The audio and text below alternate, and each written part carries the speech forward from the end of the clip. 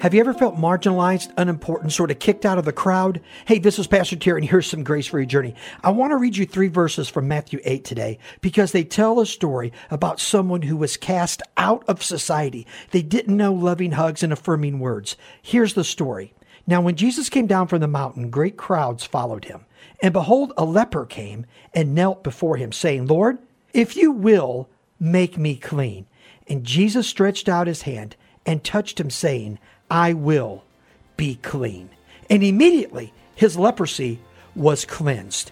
Here's a person who knew not love. He didn't know the love of community. He was outcast and lived on the margins of life. And Jesus, in a minute, validated him, loved him, and changed him. He can do that for you today.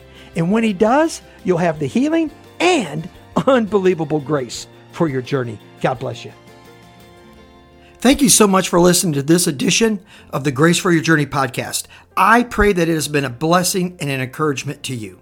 Pass it around if you think it would help somebody. And we look forward to you dropping by again for another episode of the Grace for Your Journey podcast.